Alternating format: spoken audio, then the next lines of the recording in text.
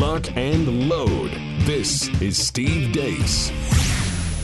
The Steve Deace Show. And greetings. Happy Thursday. Welcome to the Steve Deace Show. Live and on demand here on Blaze TV, radio, and podcast. I am Steve Deace. He is Todd Erzin. There is Aaron McIntyre, and you are you. Let us know what you think about what we think via the stevedeace.com inbox. You can email the show, steve@stevedeace.com. That's DEACE. Like us on Facebook. Follow us on Twitter at Steve Deace Show. You can also look for me on MeWe, Parler, Gab, and Getter. If you don't like censorship, go there, please.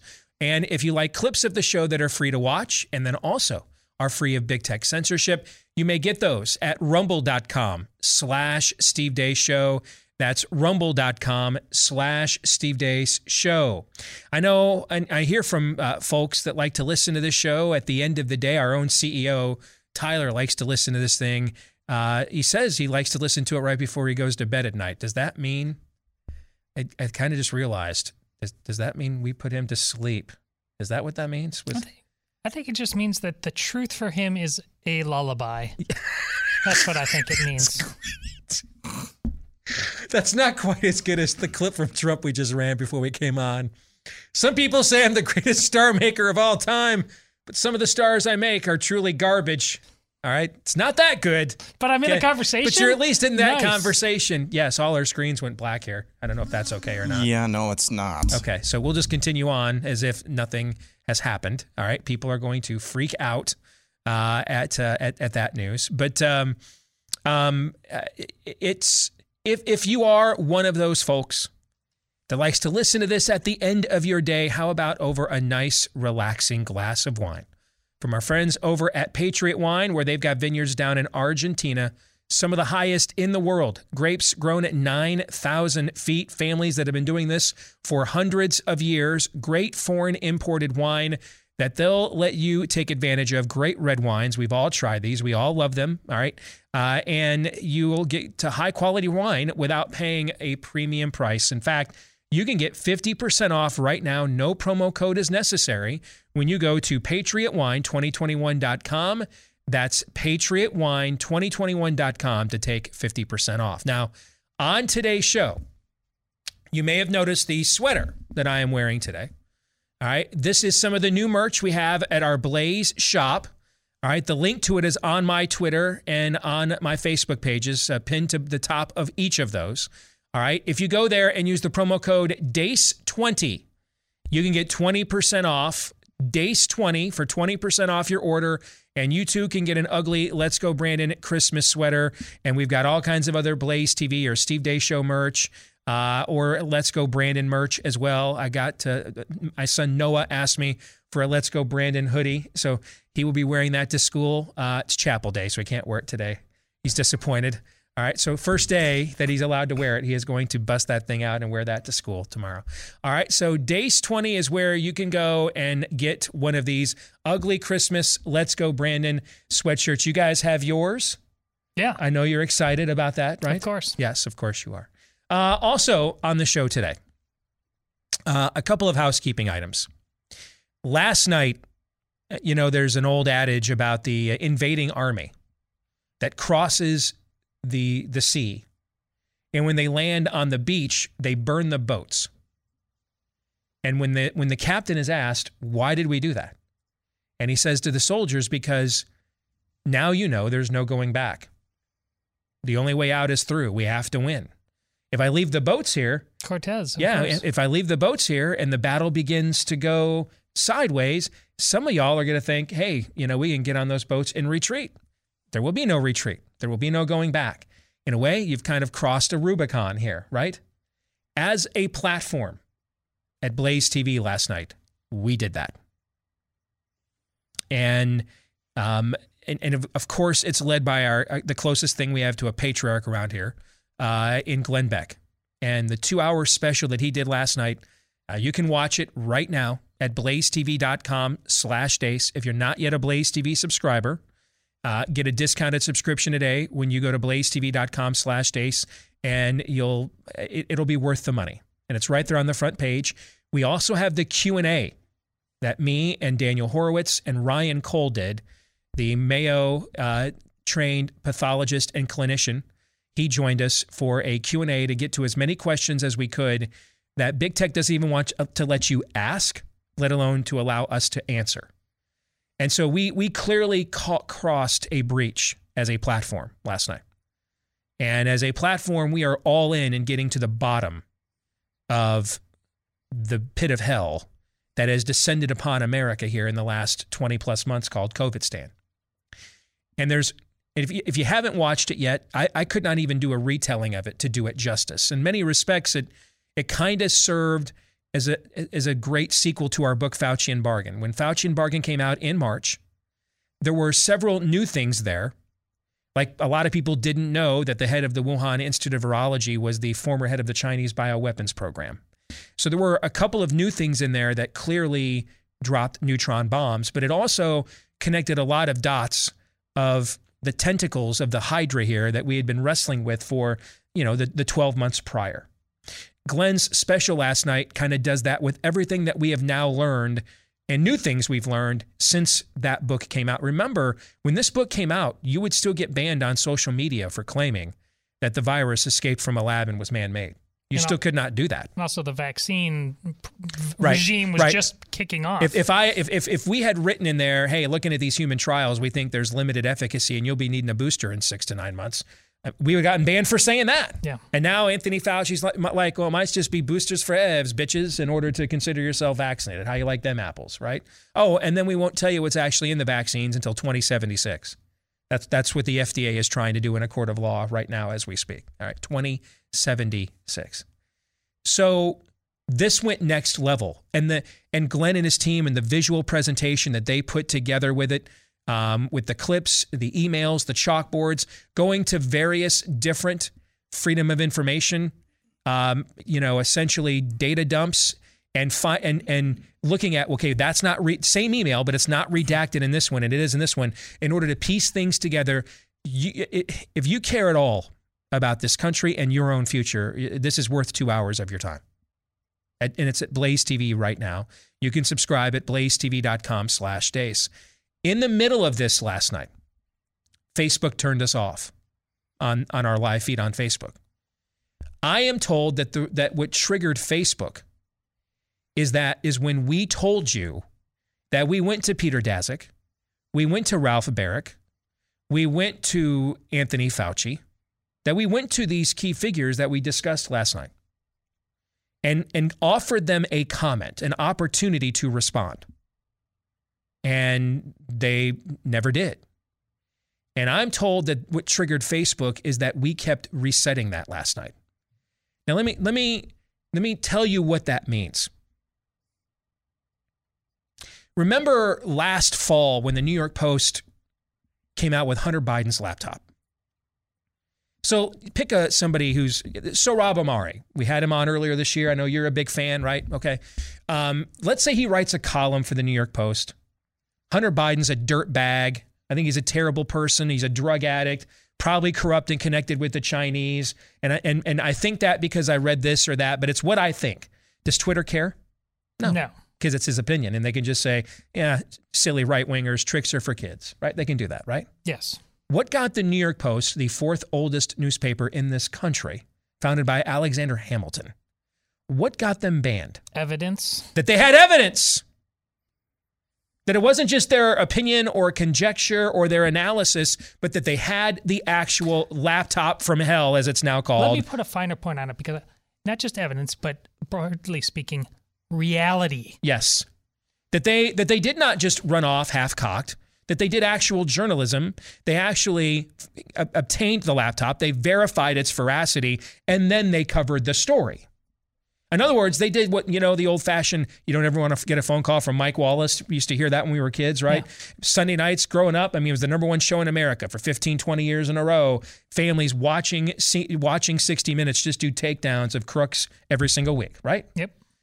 They did that. They did that to the Biden political clan. And that is what was the bridge too far, that the Post actually did journalism. And that's what happened to us last night. We brought the receipts. We had the goods. And then we went to the authors of those receipts and goods and asked for them to comment. We engaged them directly, which means, people like Anthony Fauci were calling people like Mark Zuckerberg saying, hey, no way, this can't happen. In fact, in one of the data dumps, we've got communications between Anthony Fauci and Mark Zuckerberg, in fact.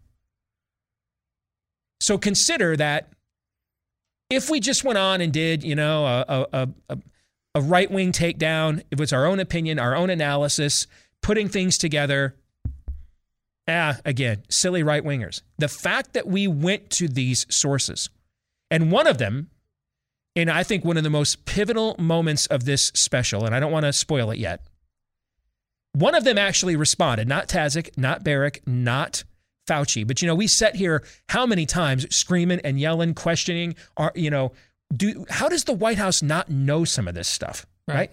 Okay. I think Glenn and his team came up with part of the answer to that question last night. That there essentially was, there was a fountainhead here. There was somebody gumming up the works from science information between the White House and NIH. That, and it prompted, he actually did respond, and in writing on letterhead. See, that's what prompted Facebook to pull the plug, is when they realized, oh, this isn't a joke, or this isn't for clicks, or this isn't just for a bunch of right-wingers to get their jollies off of Anthony Fauci's a bad guy that cost Trump the election. You guys, you're serious with this. You're playing for keeps. This is serious work. Serious scholarship went into this. And that's what prompted them to pull the plug. Because they're not enemies, folks, of conservatism or even Christianity or the Bible.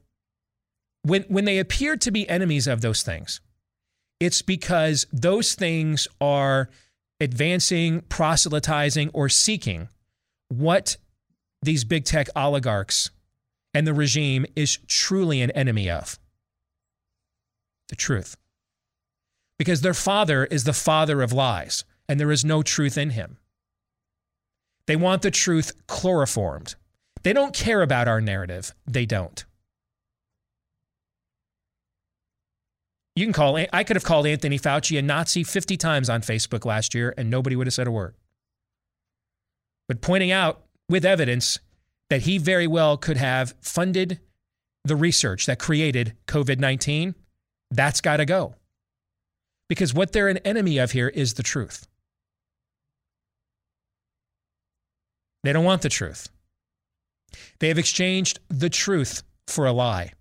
So they've been given over to their own depraved minds. Can I give you a little Theology Thursday early on here? Do you mind? I demand it. Because that's exactly what this is about. These are entities and institutions who are enemies of the truth. If they weren't, they would welcome these questions, invite us into the arena, and crush us with the truth. Why don't they want these questions? The same reason Inquisitions never want them. The same reason Intifadas never want them. Because they're not on the side of truth, and they don't want that exposed. That's another reason why. I mean, this week already, it's not even over yet. It's Thursday morning. Facebook on my page this week has fake checked me with something I didn't actually say in the post that they fake checked. They made a claim against me of something I didn't, what I said wasn't true, and it's not what I even said. And then they fake checked me again yesterday when I posted their own narrative in response to something. They fake checked that. My time is probably limited there. After last night, our time may very well be limited on very many of these platforms. And now you know why others who have platforms our size or bigger don't kind of go there. Because it's not like we won't lose money by being absent of these huge platforms and the ability to monetize them. But there comes a point in time. Either we're here to win this war or we're not. Either we're people of positions, where we fight like crazy as much as we can until we can't violate the paradigm and then we just change what our position is. Or we are people of convictions and realize that ultimately what we need to fight is the paradigm. That is what we have to fight. And last night as a platform, we crossed that ocean. We have burned the boats. We cannot go back now. And that is why, if you've ever been on the fence, any minute now, and nothing may happen, who knows? But any minute now, you could find out you're no longer getting access to us via your Facebook page or Twitter account or some other free means that you can count on. And this isn't a ministry. We don't get by on nonprofit donations. We have to monetize this. It is a business. It's our jobs. So if you want to support this kind of work and make sure you constantly and consistently can have access to it, the best way, like the conversation we had the other day about Bitcoin, was what? Peer-to-peer, right? Right. Peer-to-peer transactions. That's what Blaze TV is. It is a peer-to-peer transaction. BlazeTV.com/Deace is where you can go. It's $10 a month.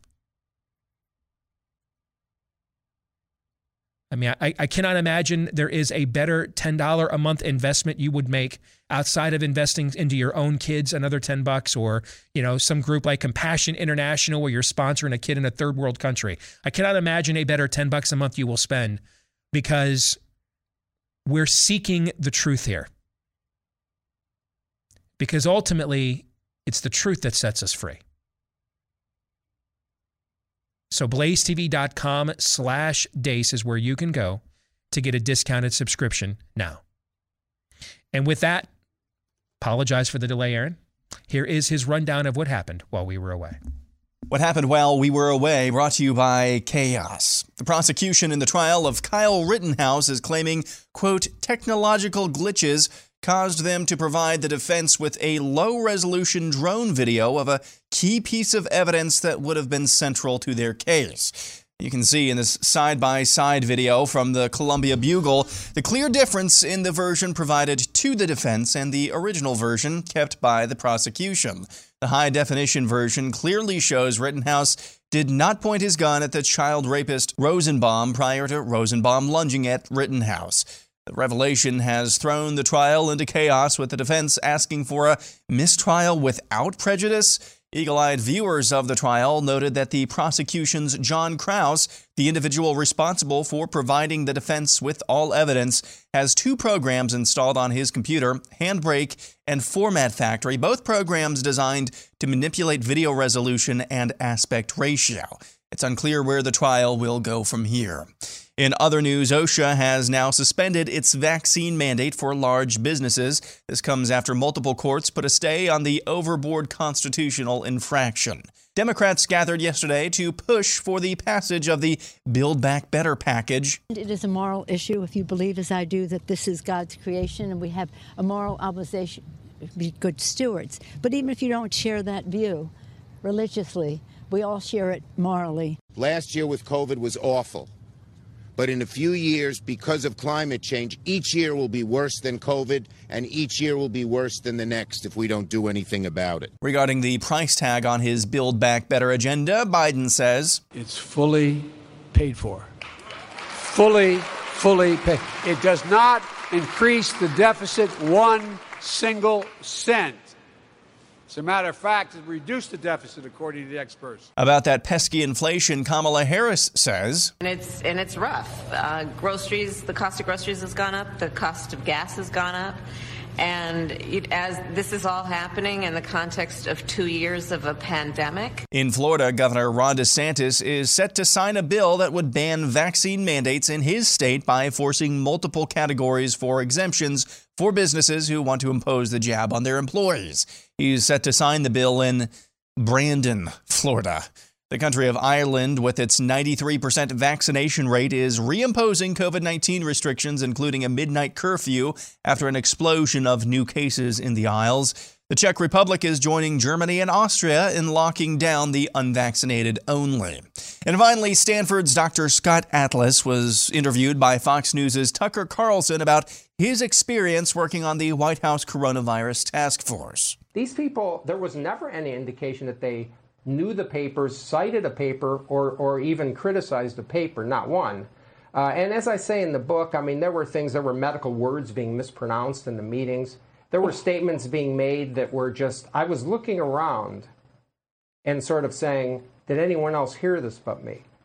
I mean, I've never worked with people at this level in my career as I did in that task force, and I'm not saying at a high level. Okay, I'm saying at a low level. I've worked at some of the best medical centers in the country, University of Pennsylvania, University of Chicago. I was a medical student, Stanford University, Mount Sinai in New York. I always would say, I'm not sure these people could have been assistant professors where I worked. I mean, there was a lack of critical thinking, a lack of preparation, no one-sided data but me. And that's what happened while we were away. I wish I could say I was surprised to hear that. Remember how I've said before, I don't assume I'm smarter than all these people that have been doing this in this field all of these years. What bothers me, what upsets me, is that I know that I'm not.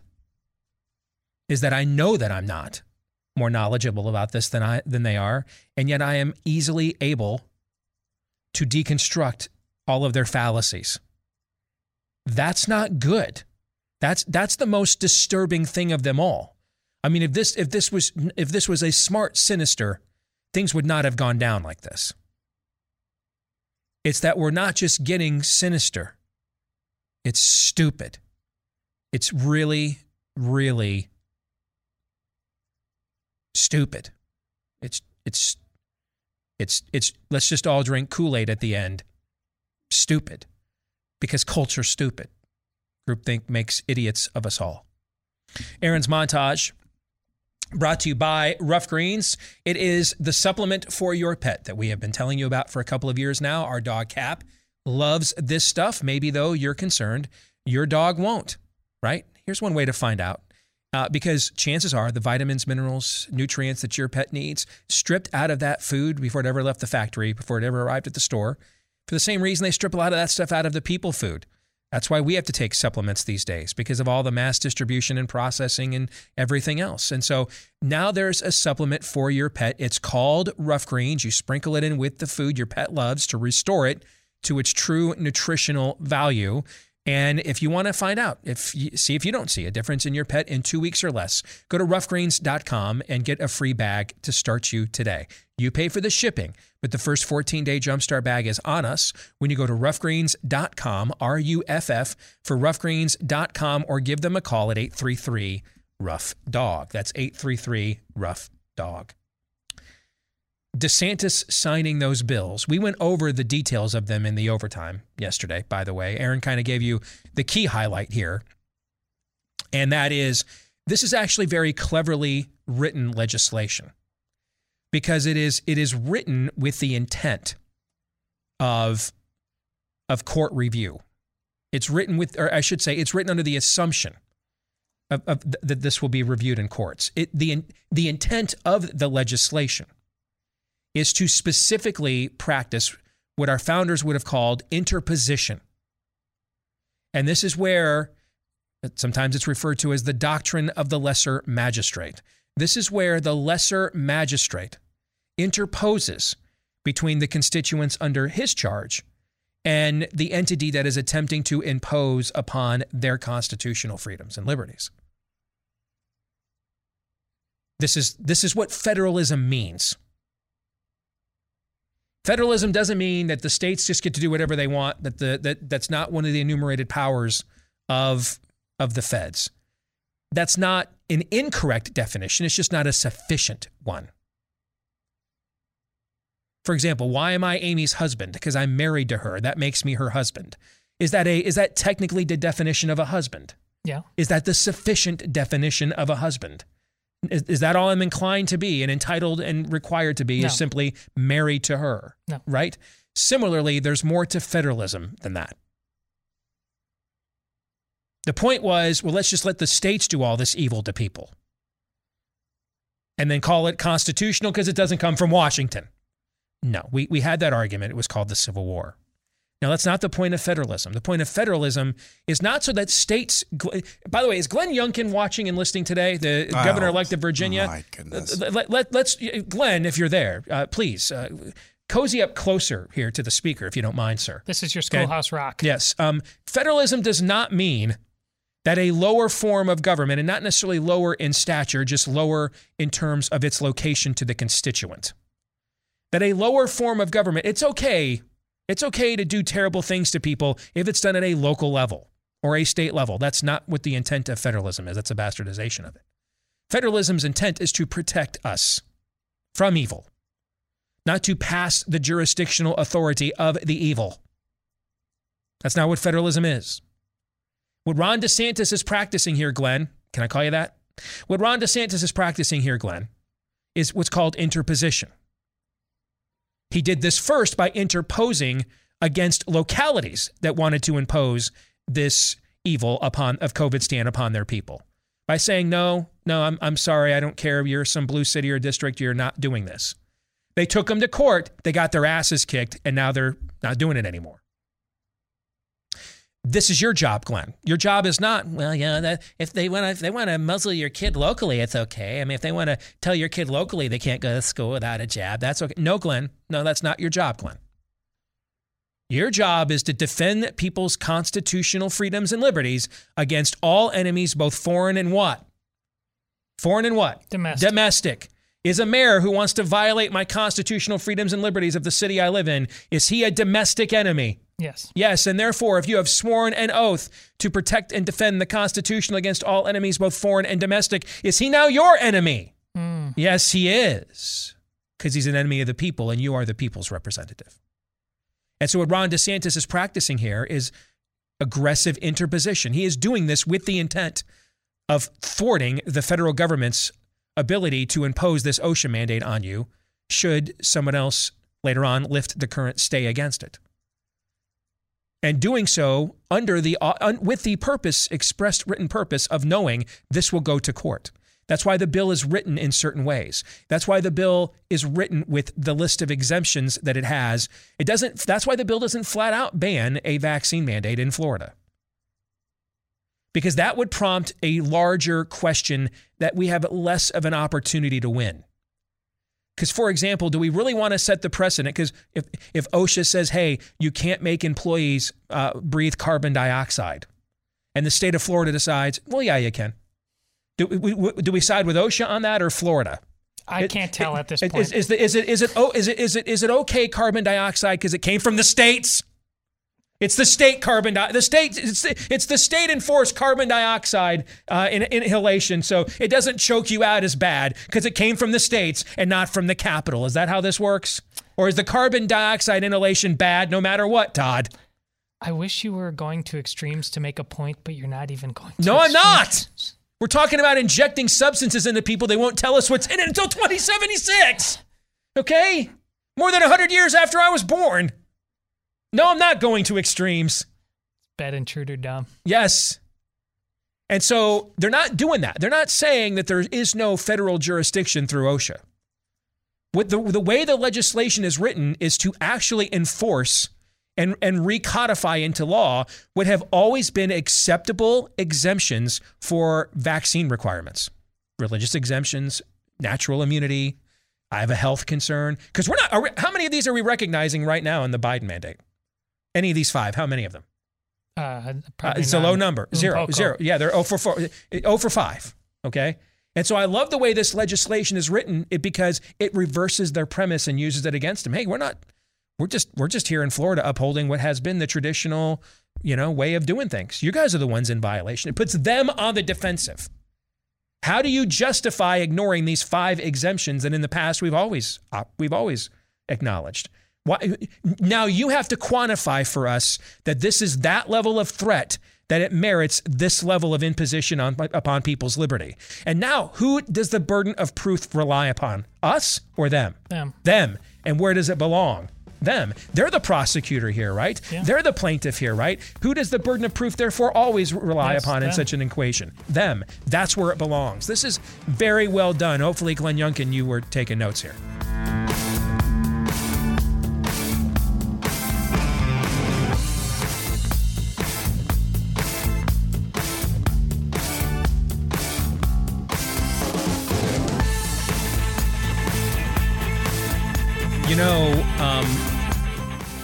I just tried something that's about to come out from Built Bar. And if you guys run this tape back and try to corner me that I ever said this once into a live mic, I will still vehemently deny it. But it's a new flavor coming out of a Built Bar Puff. Those are the ones that are, the ones that are the marshmallow-based protein bars. It's actually better. It's even better than the pumpkin one. It's even better than the pumpkin one. It is called Ruby Chocolate. And the first time I took a bite, I'm like, holy cow. Like this is going to be in the top 5 of my Built Bar flavor power ratings. Could even get to as high as 3. That's how good this is. Okay. But here's the thing with Built Bar. Even though I'm telling you about a flavor that's not even out yet, there's already been like 6 flavors that are already out that I had this exact same reaction. In fact, I had this exact same reaction the first time I ever tried over a year ago, just the regular old assortment box. I was like, there's no way these are protein bars. Way. All right. Loaded with protein, flavor, covered in chocolate, not loaded with calories, carbs, and sugars. Absolutely the best protein bar you will ever try. And there is no close second whatsoever. I was doing some shopping at Costco yesterday. They were offering samples of their protein bars. And they're like, do you want to give it a shot? I'm like, no, I already got mine. I know what but thank you. Appreciate it. If you want to get yours, all right, go to Built.com, BUILT, for Built.com. I love the look you give me when I do Built Bar, Todd. You have this look like you feel like you should chime in, but you're not sure if I'm inviting you to or if I'm just waxing poetic and you don't want to interrupt my Built Bar soliloquy. I saw that My reaction. Built Bar homage. I didn't just hear you say it now. I saw it with my own eyes. It's like remove your sandals for you on holy ground moment. There you go. Yes. I just don't want to get in the way. The Ruby Chocolate Built Bar Puff new flavor is a yowza. All right. So Built.com. BUILT. They've got Built Balls now. That's what they're calling them. That's what they're calling. I love it. But it is. And it looks like a little Buckeye ball. If you guys know that treat, you know what Buckeye balls are, right? Yes, of course. I mean, those are almost impossible to make at home. I've tried. And you like them so much you overlook the name. That's right. That's how much I like. But my Aunt Joanne, God rest her soul, used to make these for me every Christmas and Thanksgiving. Did too. Yeah. I love them so much. They've got kind of a Buckeye ball flavor. It's peanut butter on top and a chocolate. They're called Built Balls. That's what they're called. So you can get your Built Balls or you can get the Built Bar or the Built Puff, whichever you prefer. When you go to Built.com, BUILT, use the promo code DACE. Get 15% off. I did it this morning. I ordered a new flavor coming out, vanilla cream. I ordered a box of those and used my own name as a promo code. Built.com. Just got a note from a woman says, I'm going to meet with Glenn Youngkin tomorrow. After listening to your show, what would you like me to tell him? Remind him that he got elected by people tired of trying to impose wickedness and vileness and tyranny via local school boards. And his job is absolutely to interpose against all enemies of the Constitution, both foreign and domestic. There's no such thing as it's just a local vaccine jab. So it's the local government, not my problem. He's going to take an oath of office here in a couple of months to defend your Commonwealth against all enemies of the Constitution, both foreign and domestic. Do your job. That's what you should tell him. Now, if you don't mind, can we take just a little bit of a break? Because we got Theology Thursday coming up next hour. We'll get into some heavy material there. And I don't care what you say, man. It's 30 degrees outside right now, and it does feel a lot like Christmas, does it not? Let's talk about a new book coming out called Life on Christmas Eve. It's a novel by Nathan Nipper. He joins us now here on the program. Nathan, it's good to have you with us. Brother, how are you? Steve, doing great. Thanks so much for having me. You bet. Tell us a little bit about you, who you are. I mean, you're kind of connected to what we do here a little bit. So give our audience a little of 411 on Nathan Nipper. Yeah, well, the main connection, you're right, is a big one. I am on Glenn's team. Been a writer on Glenn's team, primarily for the TV show, but we do stuff for radio as well for going on 6 years now. So, yeah, it's a great team. It's been a fantastic experience. I've loved my time there. And it's never a dull moment really working for Glenn Beck. It isn't. And for those that wonder, what are the people like in this business in real life when you watch them or listen to them? And we kind of try to be self-aware and consider ourselves to be kind of a nice upper middle class show. All right. Glenn is living in, the gated community portion of conservative media. And I will tell you, though, if you get to know him or spend 10, 15 minutes with him, you would not know it. And the amount of just graciousness and dignity that he treats people with. And I think that you see that in the ability that people feel freely to speak their points of view rather than to try to conform to an overall platform narrative. That begins and ends in terms of setting that tone with Glenn.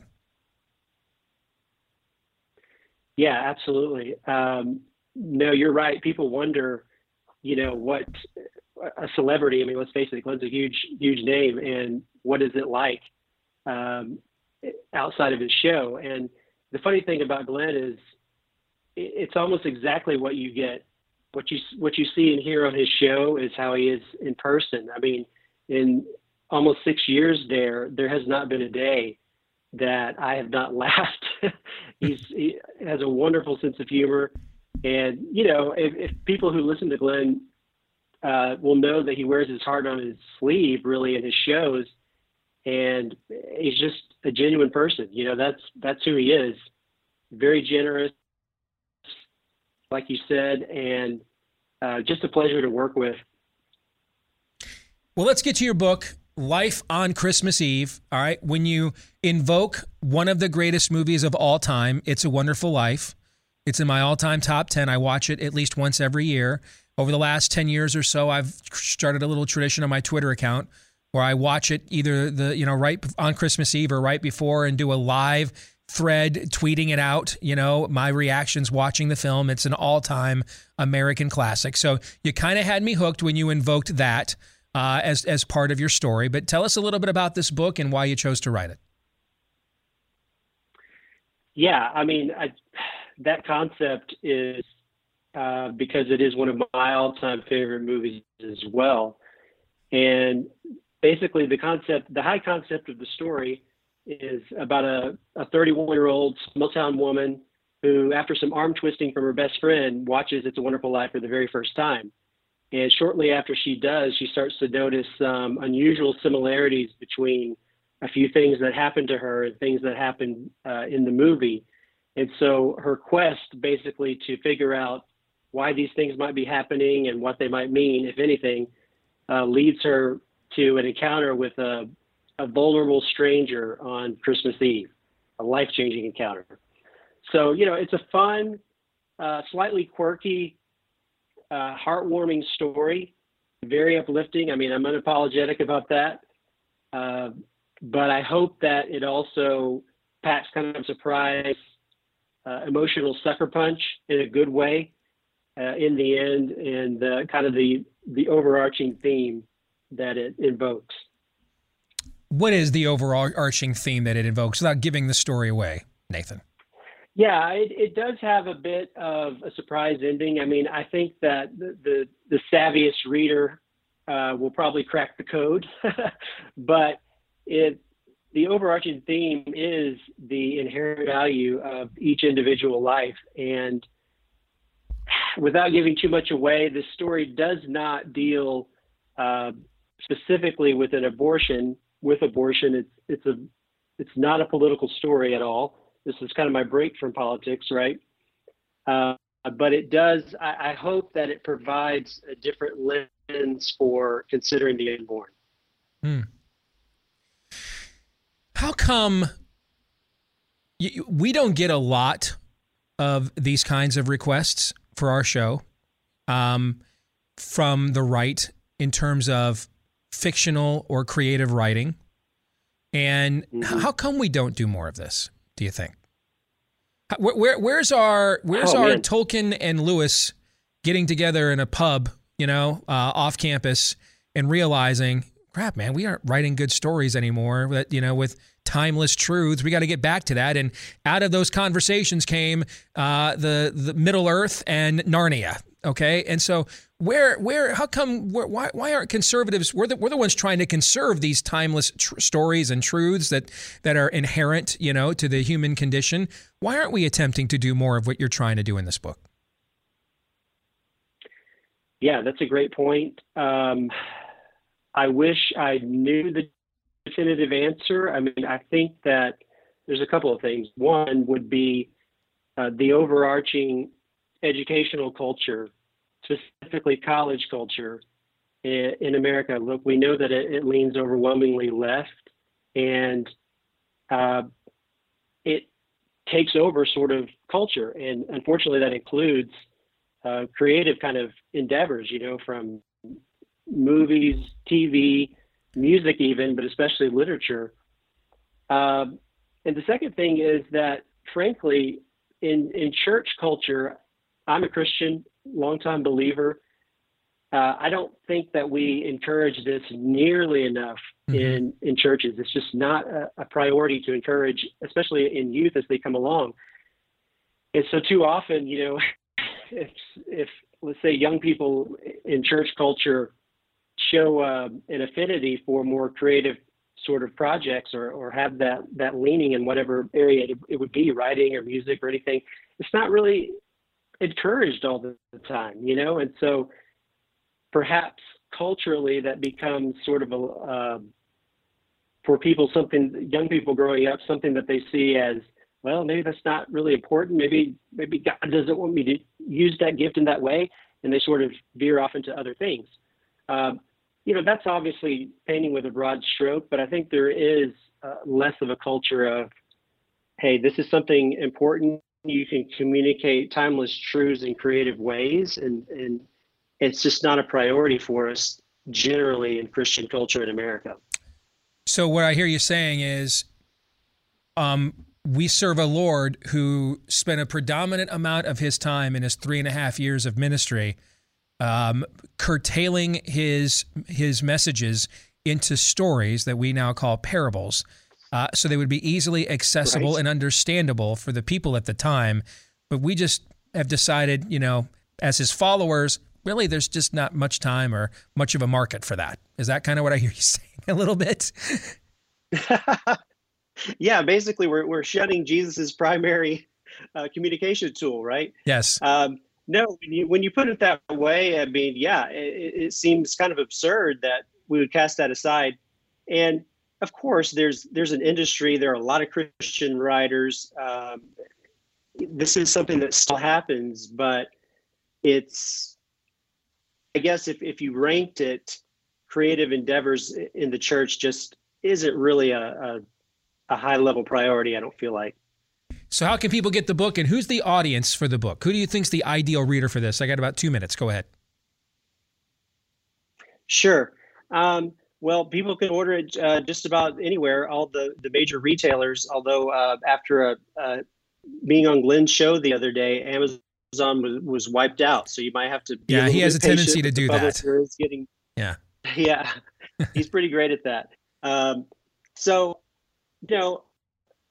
frankly, this is not going to appeal probably to a lot of male readers, as becomes clear as you read it.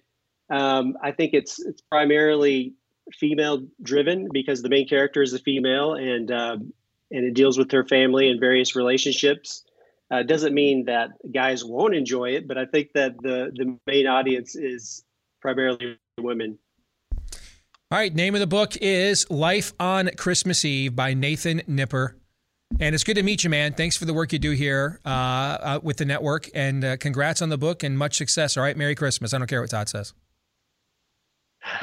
Thanks so much, Steve. All right, take care. Why don't we spend more time telling stories? I mean, most of the most quotable things Christ says are stories. The prodigal son, the lost sheep, right? Why don't we tell stories then? Well, there's a reason why our colloquialisms very much throughout much of American history were biblical is because we were so deeply immersed in it. But now they come from pop culture. We just spend more time doing things other than being in the Word. So we just outsourced it to them, and we just react to what they come up with. Yeah. Yeah. I mean, even your average Christian, spends way more time, and I put myself way more time watching TV and all other manner of stuff than being in the Word. And back then, that not only was that your scripture, but it was your entertainment. It was the greatest story ever told, and we don't connect with that aspect of it. It would be really cool is if someone came up with like an original Christian story and wrote a book about it, and then they were able to like turn that into a movie or something.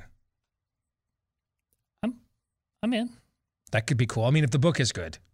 If the book's not good, then it's not cool, right? But that would be cool. If the coattails are big enough, I'll promote the heck out of that thing. Particularly if it like went into a genre that typically isn't associated with Christian storytelling, like sure, the horror genre, for example. So broaden the potential audience. Yeah, so you're going to a group of people with a message in a format that they typically would not otherwise be willing to receive. So go to Nineveh. Maybe, yes. Yeah.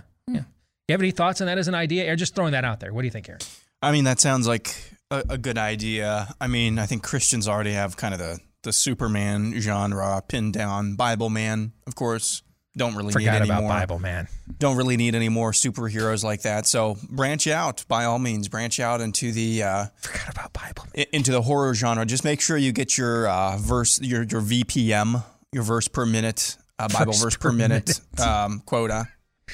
Into whatever endeavor this. Remember that was the guy that was on 8 is Enough when we were kids. Was Bible Man one of the brothers? Willie Ames. Willie Ames, that's right. Was on Charles in Charge too. Nice. He used to dominate, dude. Battle of Network Stars back in the day. Hour 2 is next.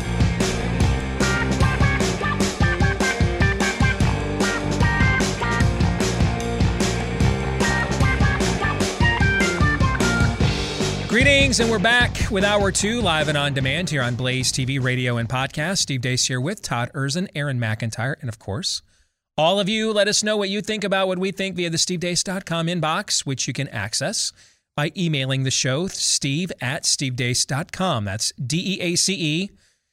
You can also like us on Facebook, at least for now. I'm clearly on the hit list. Follow us on Twitter at Steve Deace Show. Look for us as well at MeWe, Parler, Gab, and Getter. And then get clips of the show over on rumble.com/Steve Deace Show. If you want to get last night's Q&A that we did for Blaze TV, it is now archived and posted for Blaze TV subscribers. And there's no way we could post. I mean, people are asking, you put this on YouTube. Guys, are you serious? No way.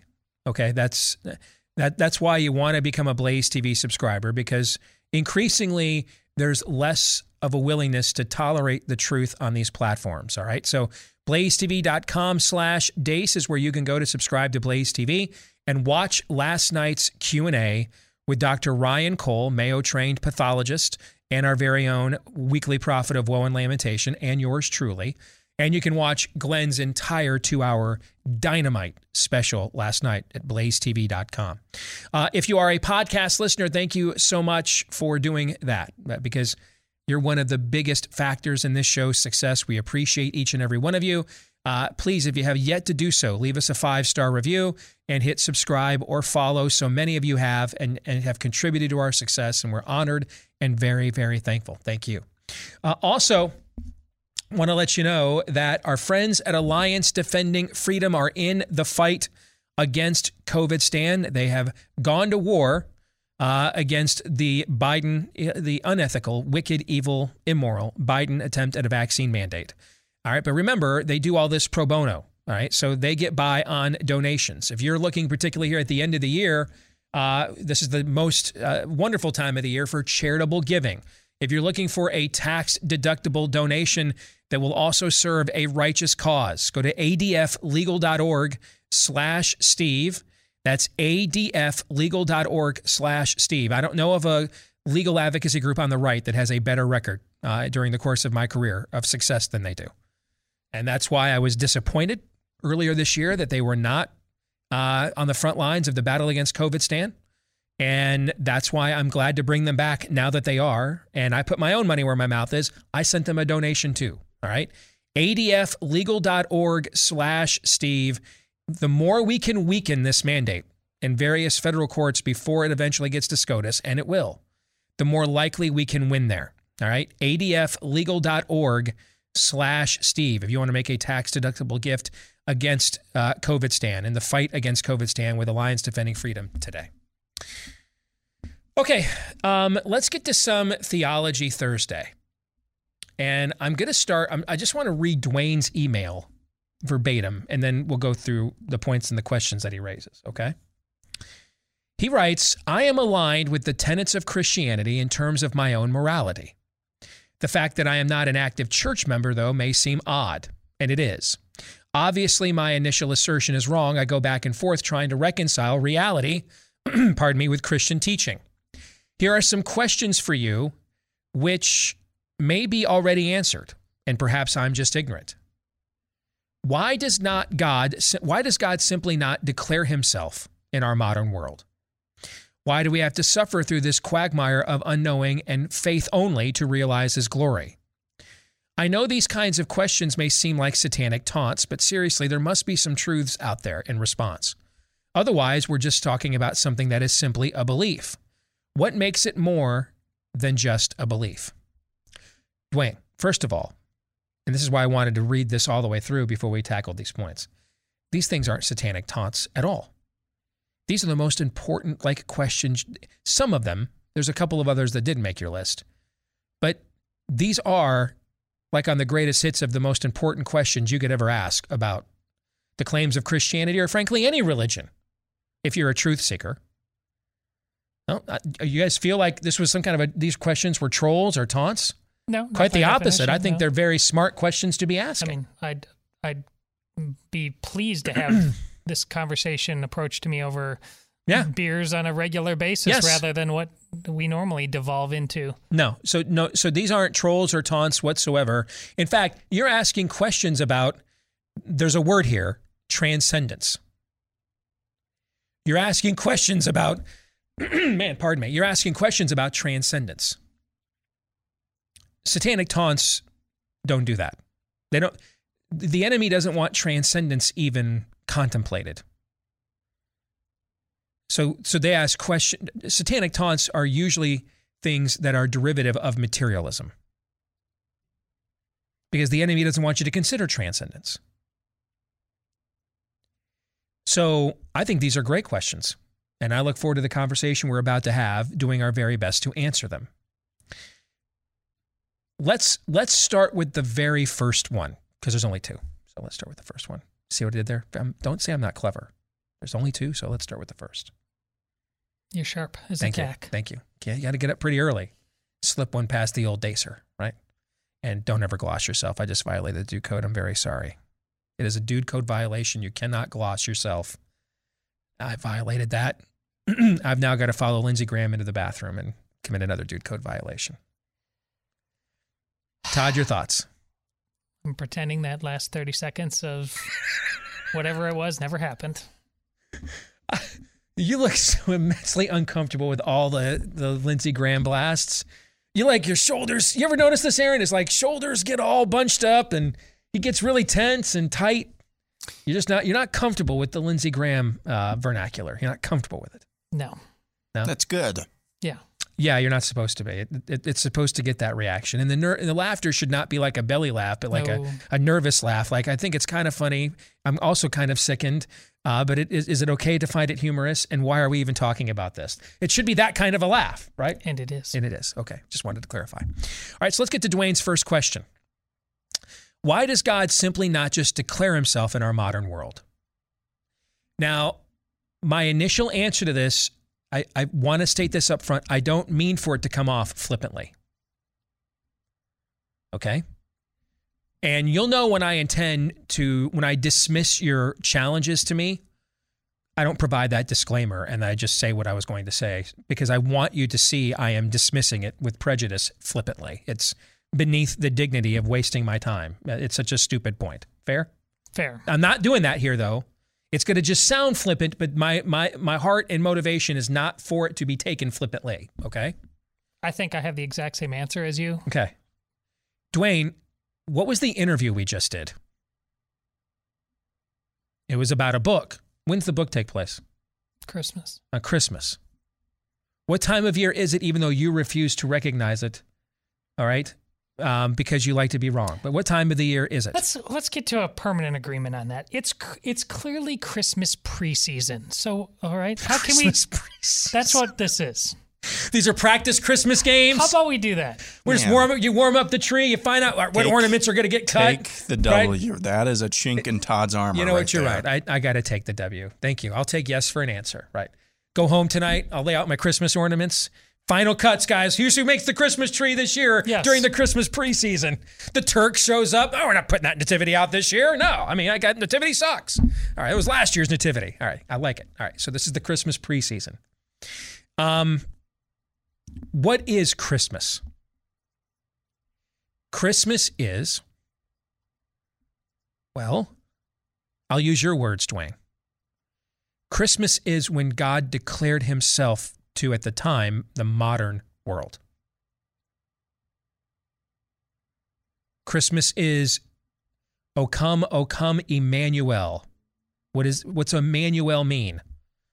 It's a word that translates to God with us. God is here. Physically, manifestly. And the modern world of the time will have an opportunity to see God grow up. God get his diapers changed. God be nursed, burped, dressed, taught to walk, taught manners, to eat, expectations, chores.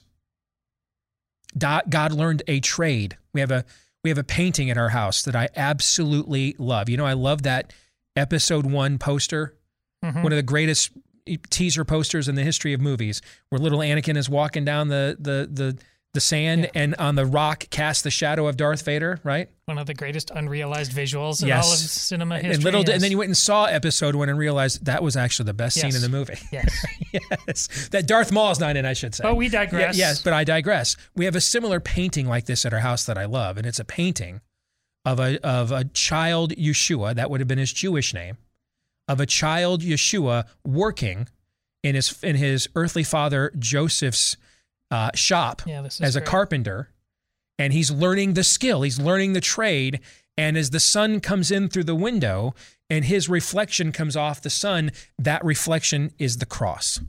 I love that painting. Okay, it hangs up in my family room. So he learned a skill, he learned a trade. He had to make a living, had to pay his bills. He went to school, had to learn a language, had to be potty trained, had to be sent to bed. Hungered, thirsted. Is that a word? Thirst. Yeah. I think it's by itself, actually. Thirst. He hungered. He thirsted. He bled, wept, laughed, suffered. He engaged and died. He lived the entire human experience except for marriage. But then he has his own bride called the church. God did do that. That's what Christmas is about. That's what most of the lyrics are for the traditional Christmas songs that we sing this time of year. That God is here.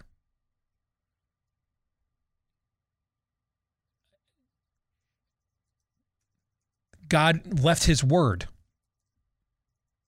So God gave us a physical manifestation of his presence. He then gave us a communication embodiment of his presence called his word. And where we have preserved for eternity his thoughts, even his desires, his frustrations, his law, his edicts, his prophecies. You have the full revelation of God preserved and revealed to a modern world for thousands of years of a modern world. And then for the last 2,000 years of modernity, God has revealed himself to the modern world through his people, through indwelling them, through inspiring them to do things that had never been done in the world until he sent his Spirit. The creation of hospitals, orphanages. Many of the things that we take for granted today as expressions of love or mercy never existed until God's Spirit began to inhabit his people, indwell them. The hope of glory, Christ in them. God lives now through you.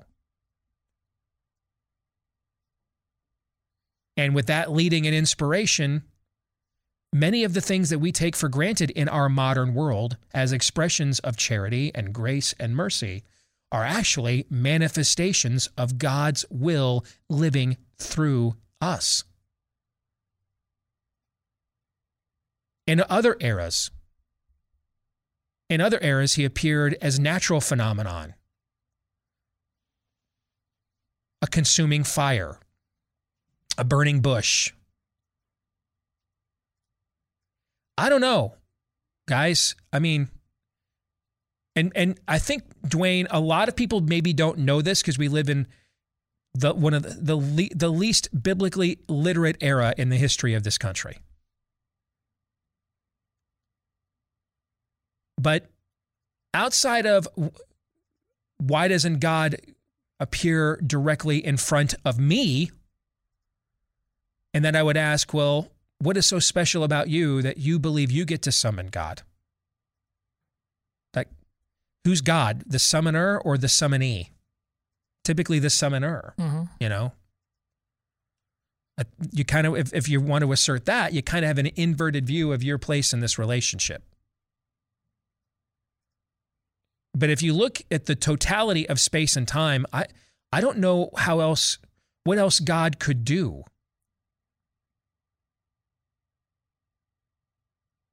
He's done it all.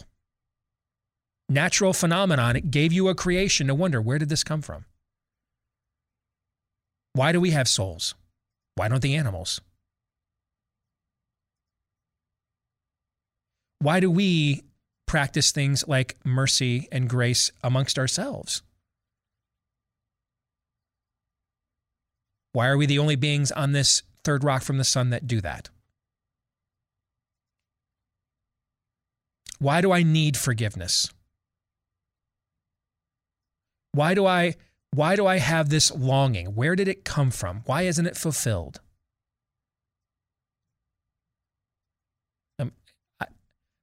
I think when you stop and look at the totality of what God has done to reveal himself, I'm not exactly sure, short of some incantation where you believe you can conjure him up to appear directly to you. And that's, demons do that. That's called the occult. I don't know what else God could do to declare himself, to make it plain, as Paul said. You have any thoughts on that one? Either one of you? Yeah, it's all right there. We're in eyes to see, ears to hear territory. And that's not separating us from you. Us as individuals, we come and go on that spiritually. On any given day, I do have them or I don't, based on where my mind at how centered I am on the Lord versus other things. But if you need help cinematically for what we're talking about here, I think, Field of Dreams, Timothy Busfield, smart guy, skeptic all the way through, can't see the ghosts or anything like that at the end. He's like, when did all these guys show up? Mm-hmm. But also, more important, biblically, this is exactly what happens on the road to Emmaus. The risen Lord appears to two guys, and two guys are telling Jesus himself about Jesus rising, but they don't recognize him. And they travel together for a while, and then finally, summoner, you talk about, the breaking of the bread, the blessing, and their eyes are opened and they see him. Mm-hmm. He was there the whole time. Mm-hmm. This is the point you're searching for. I think you need to, what Steve talks about, and it's been very much about politics and culture, and very importantly so, but get comfortable being uncomfortable. I think perhaps in your life, you need to introduce some new circumstances into your life. Perhaps you're just on this path where you're constantly seeing the same road over and over again. You need to go down some different alleys, some different roads. Give yourself those eyes to see, ears to hear, different light. I don't know for sure if that's the answer, but Steve's absolutely right. It's right there, and it's there all the time. You know, one of the places where you could go to experience what you just described? Church. And one of the things that Dwayne said that is absent from his current spiritual experience is that. Okay? But ultimately, that contemporary manifestation, God declares himself to the modern world every time a bold man walks into a pulpit with a calling and opens the word of God and declares it and teaches it. That is God, through him, declaring himself to the modern world. But I understand, and this is why Todd would chime in as a Catholic. Hey, I know you guys want to pan us, but this is why we do some of these liturgies. This is why there is such an emphasis at times within Catholic tradition of physical acts of worship. It's because it's a recognition of the need to experience this form of connection that you are describing. God recognized our need to experience that form of a connection. That's why he came in human form to connect with us. Yep. That's why, okay? But this is where, a small group, a men's group, a church where you clearly have an opportunity to engage with other people, and even because this is like any other relationship, man. There are days you always love your wife and kids, but there are days you like them a lot more than others. Fair? Yeah. And so same will go with your relationship with God. I mean, his love is unconditional, but there's going to be plenty of times in your life you don't necessarily feel like anything's really spiritually happening and going on. That's why it's called being a disciple, and disciple is the root word of what? Discipline. You stick with something. You've made a commitment to it. But the good thing about being part of a good church is when someone else that you know or you are with or in fellowship with is in that season where it's really obvious that God is really doing a work in their life, that gives you the assurance that, you know what, he is not going to leave me and forsake me. He who has begun a good work in me is faithful to complete it until the day of completion. It's just, right now it's more manifest in my buddy over here or this friend of mine over here. But I can be assured off of the witness of what's going on in their lives that God is still alive and active in my life too. And so one of the things I think in your questions, Dwayne, is you are a free agent, and you're trying, and ultimately it's about the individual relationship between you and God. You as an individual needs forgiveness. It's about your individual salvation. But you were not made to be alone. We were made for a community. We were made for one another. And that's kind of one of the difficult things, and this was difficult for me as a guy that comes from a philosophical background. And I can spot fallacies. I could even before I was a believer. I've always been good at it. And I would ask some of the same kinds of questions you're asking now. And one of the things I learned about Christianity is it's a paradox. And that you have to, because it's not, Christianity is a religion, but it's not just a religion as in terms of acts of worship. It's not a religion, and some people say, well, it's not a religion, it's a relationship. It's a religion of relationship. It's not one or the other. The answer is yes. It is a religion of relationship. All right. So I have an individual relationship with God, but that God that gives me, that grants me that relationship also says, do not give up meeting with one another, so that with one another in a corporate setting, you can still experience that individual relationship through maybe a work that I'm doing in someone else's life. And then they can maybe experience that at another time through a work I'm doing in yours. That's the paradoxical tension of Christianity that you have to accept, that in order for things to be understandable. For example, God is sovereign over all, but and Jesus is Lord of creation, but it's not. We're not in the time that is the fulfillment of his kingdom at the exact same time. Is it his kingdom? Is there a square inch of this planet over which Christ does not declare that's mine, as Kuyper once said? No, of course it is. But is that fully realized right? When you look at the world, is that clearly fully realized right now? No, because there's evil in the world. And so you have to accept the paradoxical tension here. And you get that when you realize that God lives outside of our space and time. We think in a very linear way. We're the guy on the side of the road watching a parade route. And we may even have the best seat in the house, okay? We're on Main Street in Pasadena for the Rose Bowl parade. Got there at 4 a.m. We're going to see everything first. And because of even if we get the best seat, we will eventually see everything, right? But we have to see the parade. We'll see everything in the parade as it gets to us. Mm-hmm. From the vantage point that God has, he sees the parade at the beginning, middle, and the end all at the exact same time. We don't. We see it only from the spot that we're at, and that's the first thing we see, and then we stand there and watch it till it gets to the end. So we have a tendency to think in a very linear fashion, and paradoxes can be difficult for us to therefore accept. But since God is outside of space and time, he is both immanent. He is with us. He indwells us. He communicates with us. He's also transcendent. He is above us. He is beyond us. We can't work our way to him. That connection's been severed. He has to reconnect it. And yet embrace the paradox that Christianity offers.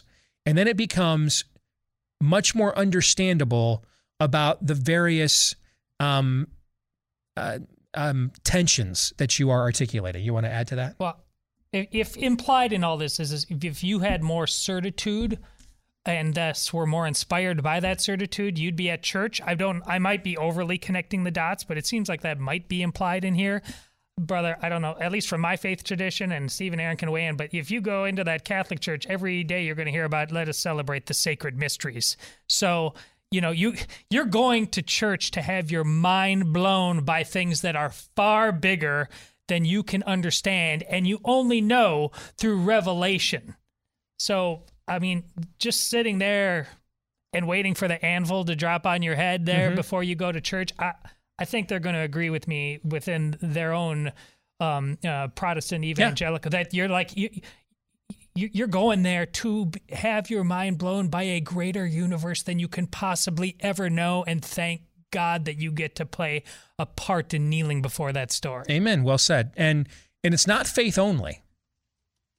In fact, it's before we even get to faith, there's a factual assertion. Did Jesus walk out of the tomb? That occurred or it did not. That event happened or it didn't. And it's not a metaphor, or it's not that he resurrected spiritually. He walked physically. His body laid there, bandaged, broken, dead as a doornail. He either walked out of that tomb on the third day or he didn't. If he did, then you put your faith in Christ, because he has demonstrated, declared, proved to the world that he alone is the Son of God. If he didn't, don't put your faith in him. He's a liar. So you don't start here with faith, actually. You begin with a finding of fact. He walked out of that tomb or he didn't. If he did, then you put your faith in him. And then you accept those paradoxes and tensions you don't quite understand yet, because he's demonstrated he is Lord of a greater a greater mystery playing out here by the act of walking, being once dead and no longer being so. But if that's not the case, I mean, Christianity leaves you with a very matter-of-fact proposition. When rightly divided, it does. Paul himself, who wrote most of the New Testament, said, if Christ be not raised, our preaching is in vain. We're all still dead in our sins. That's the hinge point. Did Jesus walk out of the tomb or not? If he did, then put your faith in him. If he didn't, then don't. But we don't start there with faith. We begin with a statement of fact. And it's the credibility of that assertion that then is the reason you put your faith in it. That make sense? Mm-hmm. Aaron, you want to add to this before we get out of here? I would just say to the piece about gathering with other believers. I mean,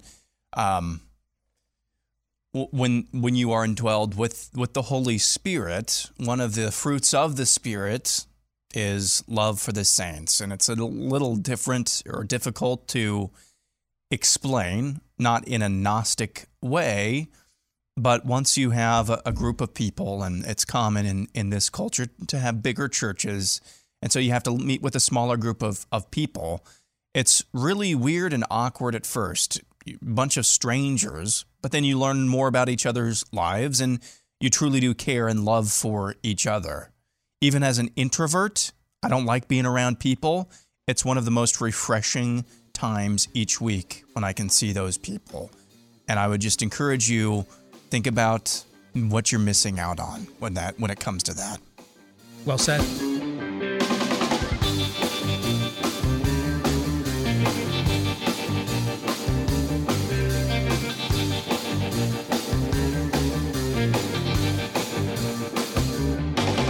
We hear all this talk about variants, masks, vaccines, boosters, but very little about changing your lifestyle, better eating habits, the kinds of things, that takes you away from being a prime candidate for getting sick.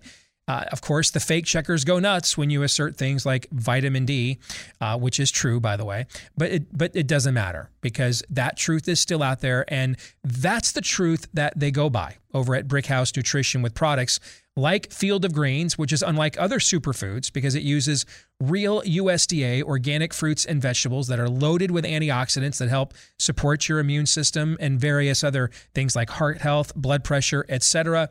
Packed with 18 clinically researched essential fruits and vegetables. Just take a scoop, mix it into any water-based drink, and you're good to go. In that one serving, you're going to get more fruits and vegetables than the average American gets in a given day, if not longer.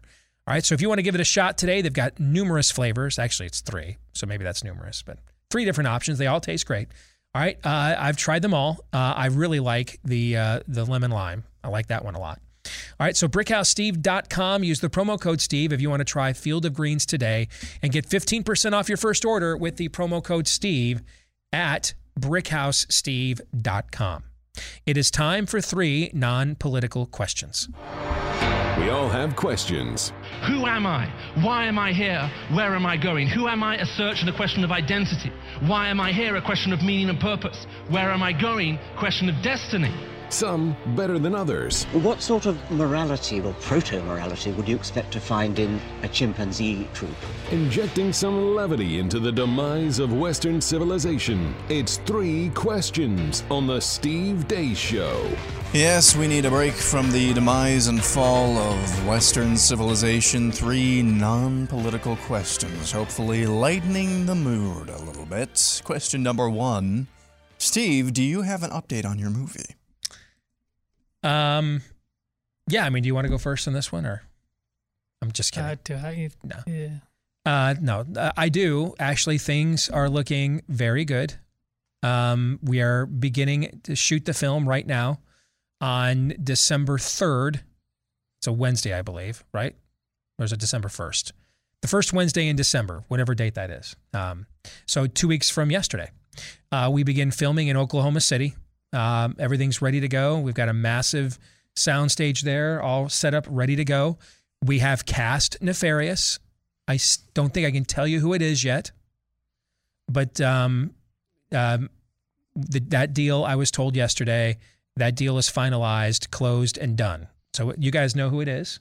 Yep. I don't think I can tell you yet who it is, though. I think they want to do that. But we have our Nefarious. We're very excited about that. So we have there's several characters in the film, but there are 2 main roles overall. And one of them, of course, Nefarious. We wanted to cast that one first because we were going to cast the second role off of who that is, because a lot of this film will be an interaction between these 2 characters. And so we're in the process of casting that second role as we speak right now. I did get some news on that today, and our search for that character or for that part goes on, but I don't think that'll take much more than a couple more days to finish that out. So, yeah, I mean, we're very excited. As things stand right now, I'll be gone December 9th and 10th to visit the set. And we're just going to drive down Oklahoma City. It's only about 6 or 7 hours. And just with the masks and the delays and everything else, even if everything goes off right, it's a 4.5, 5 hour, flight between layovers and everything. And I was just like, you know what, man, I'd rather just drive at that point, take another hour or 2, but in total control of my fate instead of at their mercy and irritated. Right. So we're going to drive down there as a family to visit the set. And that'll be probably the 9th and 10th of December. And therefore we'll be gone, but we've already recorded, we think, a couple of dynamite evergreen shows for you guys for those days, including an entire hour on eschatology. And a date. Yes. Uh-oh. Yes. And it was my idea. Yes. We get into dates. Yes. That's what Aaron is referring to. So, is there anything else that I should add that you guys know that you think I can say right now? We have our Nefarious. I just can't tell you who it is, but that deal's done. I think we start filming. We start filming 2 weeks from yesterday. But so I'm just kind of recapping now. Is there anything else? No. I think that's great. Okay. We'll move on to question number 2. What's the biggest unresolved plot hole in any movie or book that sticks out in your craw the most, or sticks in your craw the most? That's easy, because if this happened, it would be a perfect film, and it is a nearly perfect film. Hoosiers. It's who's the one who gets kicked off? He's the point guard. Yeah. How did he get back on the team? Yeah, how did he get back on the team? There's he's just there. And then it's like it just perfectly hums along still, but like, why no scene? Because it's not that it could be an amazing scene, and I don't understand why it's not there, because that movie is just almost flawless.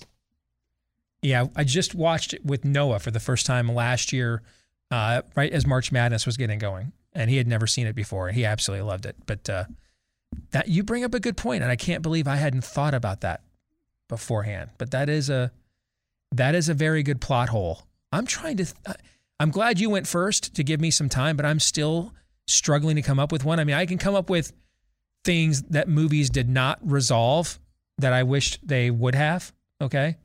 And that counts here too. Does that count too? So I like the Brandon Routh Superman Returns movie. I think it's exceedingly underrated. And of course it introduces the idea that Superman and Lois Lane have a child. And I think that would have been a fascinating, if the film had performed better financially, then what would have happened is the next movie would have actually brought Brainiac to Earth. And we would have explored that storyline a little bit closer. I think that would have been a fascinating storyline to explore. What does that look like? And how about Batman versus Superman? There's the silent reference.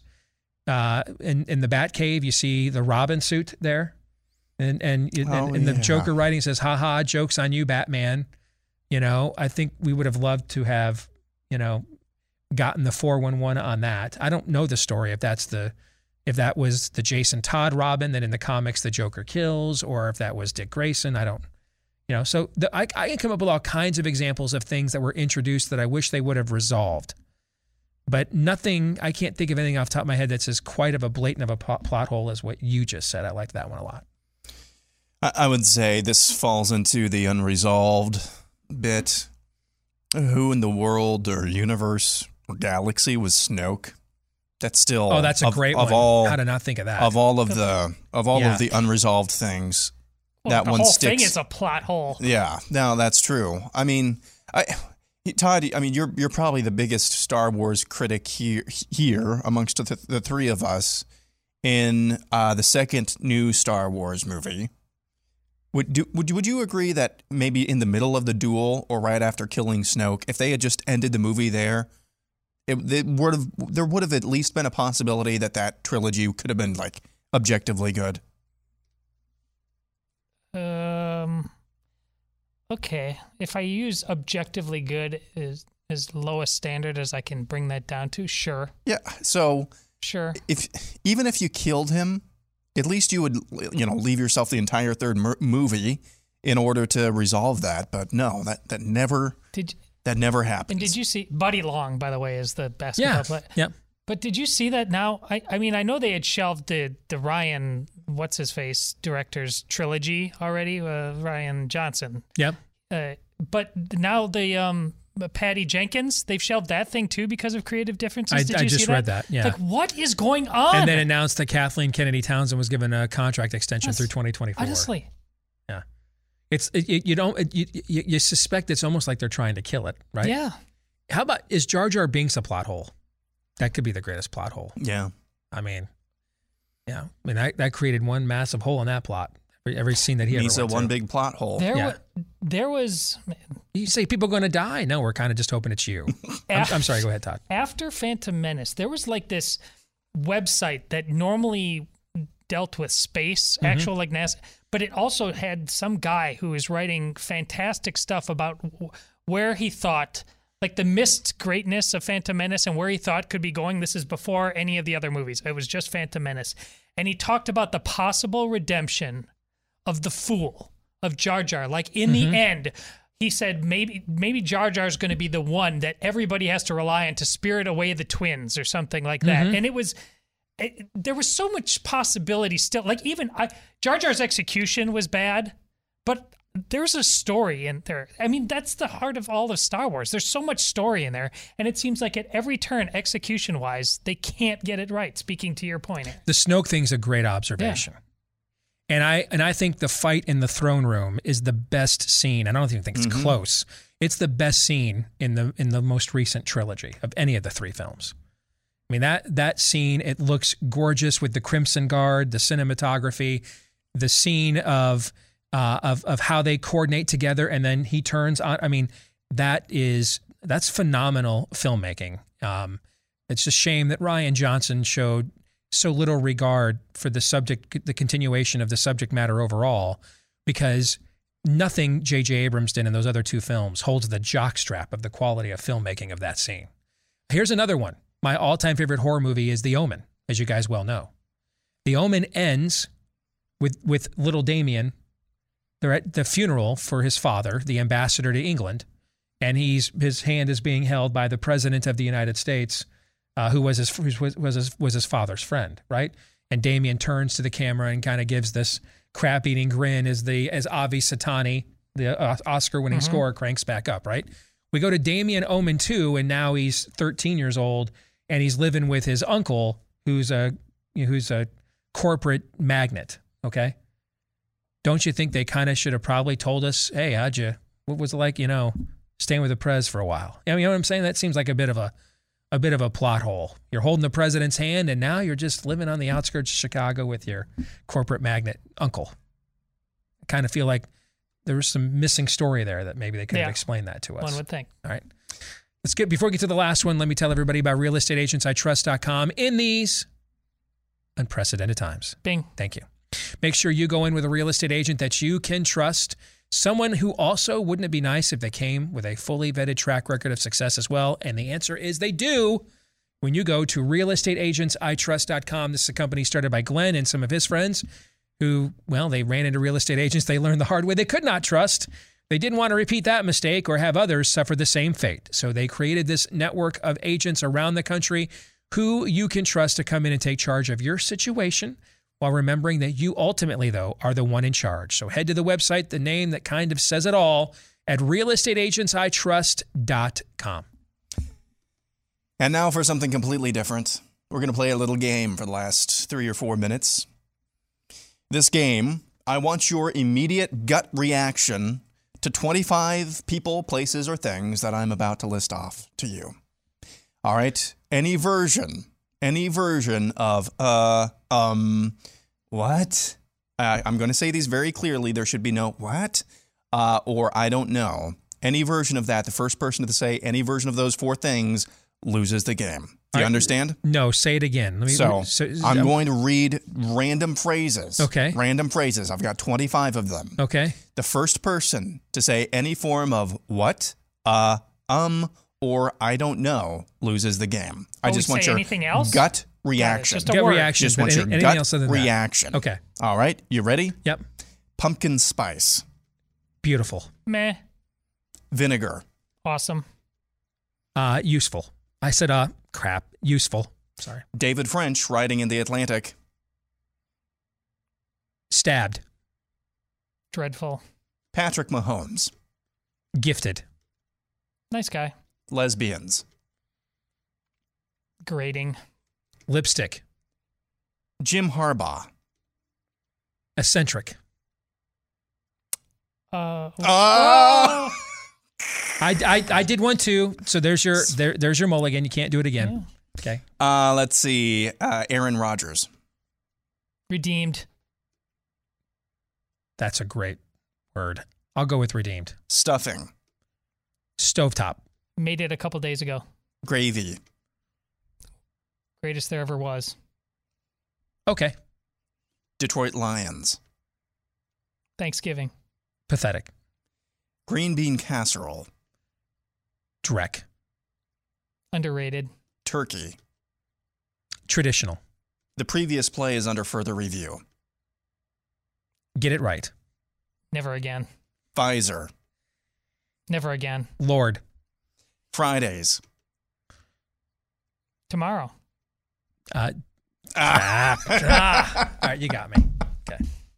It's the weirdest game. Yeah. I just had this idea a few days ago. You came up with that? Yeah. Huh. What were the rest of them that we didn't get to? Let's not.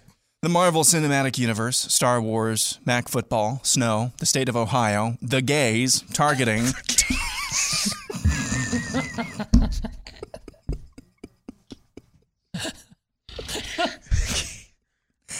And then Todd, Steve, and Aaron were the final 3. That clip, man, that they played before the show started today, I had a hard time.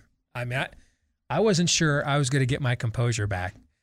That Trump statement. Some people say I'm the greatest star maker ever, but some of the stars I've made have turned out to be garbage.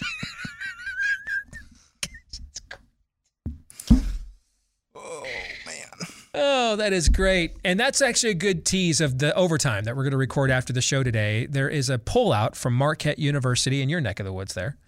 And it shows that a majority of Republicans, 60%, want Trump to run again. But a majority of Americans, 71%, do not. So we will discuss those results. Do we buy that? And if we do, then what does it mean? We'll get into that today in the overtime at blazetv.com/Deace if you want to subscribe and get a discounted subscription today. That's also where you can go if you missed last night's Q&A where we took your questions on coronavirus. Myself, Daniel Horowitz, Dr. Ryan Cole. That is posted on that page as well for Blaze TV subscribers at blazetv.com/Deace. That'll do it for today's show. We are back at it again tomorrow, noon to 2 Eastern, right after Hall of Famer Glenn Beck here. Until then, John 3:17.